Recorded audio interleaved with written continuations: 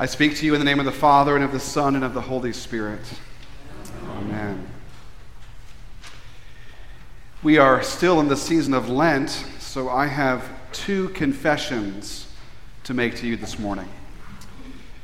The first confession is that I am not a big fan of made-for-TV movies based on the Bible.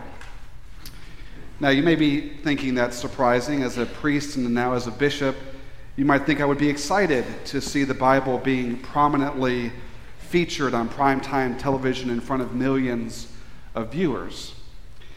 But I think that is precisely the problem. The Bible is featured on primetime television in front of millions of viewers, and most of the time, Hollywood gets it wrong. For example, we've known for a long time that Jesus was firmly rooted in the social and cultural life of the ancient Near East.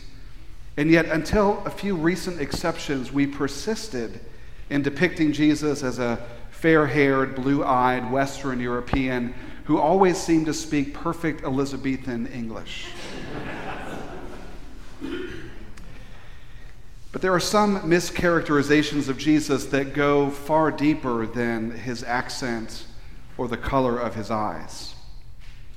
For example, in 1977, Robert Powell portrayed Jesus in the classic 6-hour television miniseries simply called Jesus of Nazareth. And in preparation for the role of Jesus, Powell, for several months, practiced not blinking. And if you watch the entire 6-hour miniseries, Jesus never blinks. Check it out. The idea was that Jesus would be in control, that he would always be the constant source of wisdom and strength. But what happens throughout the whole movie is that Jesus seems somewhat disconnected from our humanity.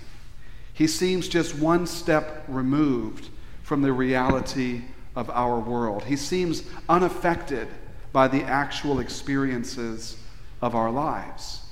And he certainly never shows vulnerability or weakness or pain. Now, most critics would agree that Robert Powell's portrayal of Jesus was powerful and persuasive. But there's just one problem. It's not the Jesus that we encounter in the Gospels. It's not the Jesus that you and I have been called to follow. It's not the Jesus who says to each one of us, "Come, follow me."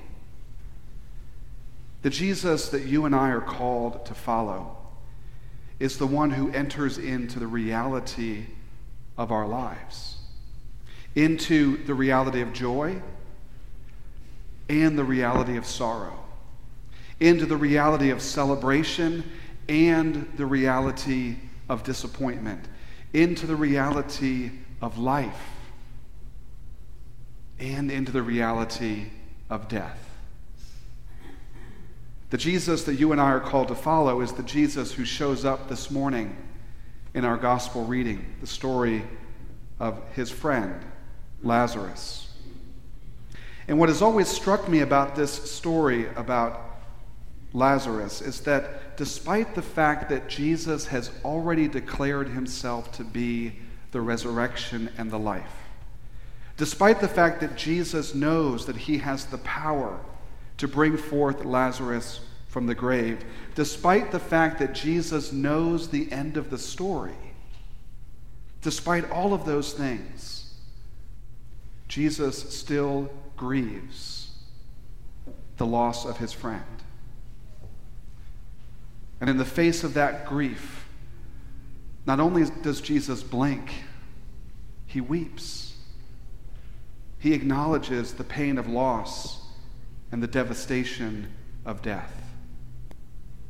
And so this is not a Jesus who is removed from the reality of our world. This is not a Jesus who is unaffected by the actual experiences of our life. This is not a Jesus who refuses to show weakness or vulnerability. This is the one who has entered into the very fabric of our lives in order to bring healing where there is hurt, in order to bring hope where there is despair. Not only does Jesus blink, Jesus weeps with Mary, with Martha, and with their entire community in the midst of their pain. And so I think this morning, what you and I are in need of is a reminder that there are times in the midst of the chaos and confusion of this world when we need to know that Jesus weeps with us. Times like the last 6 months, as our communities and families and neighborhoods here in Southwest Florida have been recovering from the impact of Hurricane Ian. Times like just 2 nights ago, when the historic Episcopal Church in Rolling Fork, Mississippi, was destroyed by a tornado. Times in our culture when hate and fear dominate our discourse and diminish our capacity to love and respect our neighbor. Times when we are divided by ideology and separated by race and creed. Times when we face the experience, and you all know those experiences in your own life, experiences of loss, grief, disappointment, anxiety. Times when we, like Mary, cry out to God and say, if only you had been here, this would not have happened. In all of these moments of brokenness and pain, not only does Jesus blink, he weeps. And he is with us in the midst of the confusion and hurt of this world. But of course, we're gathered here this morning to offer praise and thanks to God because we know that that is not the end of the story. We know that the same Jesus who weeps at the grave of his friend is the one who will raise him from the dead. The same Jesus who enters into our despair and brokenness is the one who brings healing and wholeness. The same Jesus who experiences death also brings forth new life. And isn't that the paradox that we experience in our life? We live in this place of tension. We live in that in-between place. The paradox is that in every one of our spiritual lives, we experience joy and sorrow, hurt and hope, life and death, all at the same time. And it's messy. Now remember, I said I have 2 confessions to make to you this morning. The second confession is that I have spent a lot of emotional and spiritual energy trying to figure out this spiritual paradox, trying to resolve the tension, trying to get myself out of that in-between place, because it's not the most comfortable place to be. For a long time, I thought at some point, surely I will arrive. I'm a bishop now, Father Edward.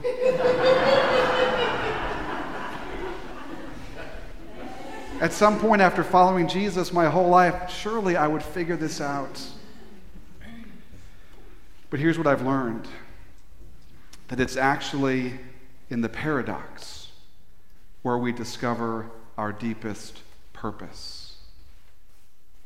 It's in the place of tension. It's in that in-between place.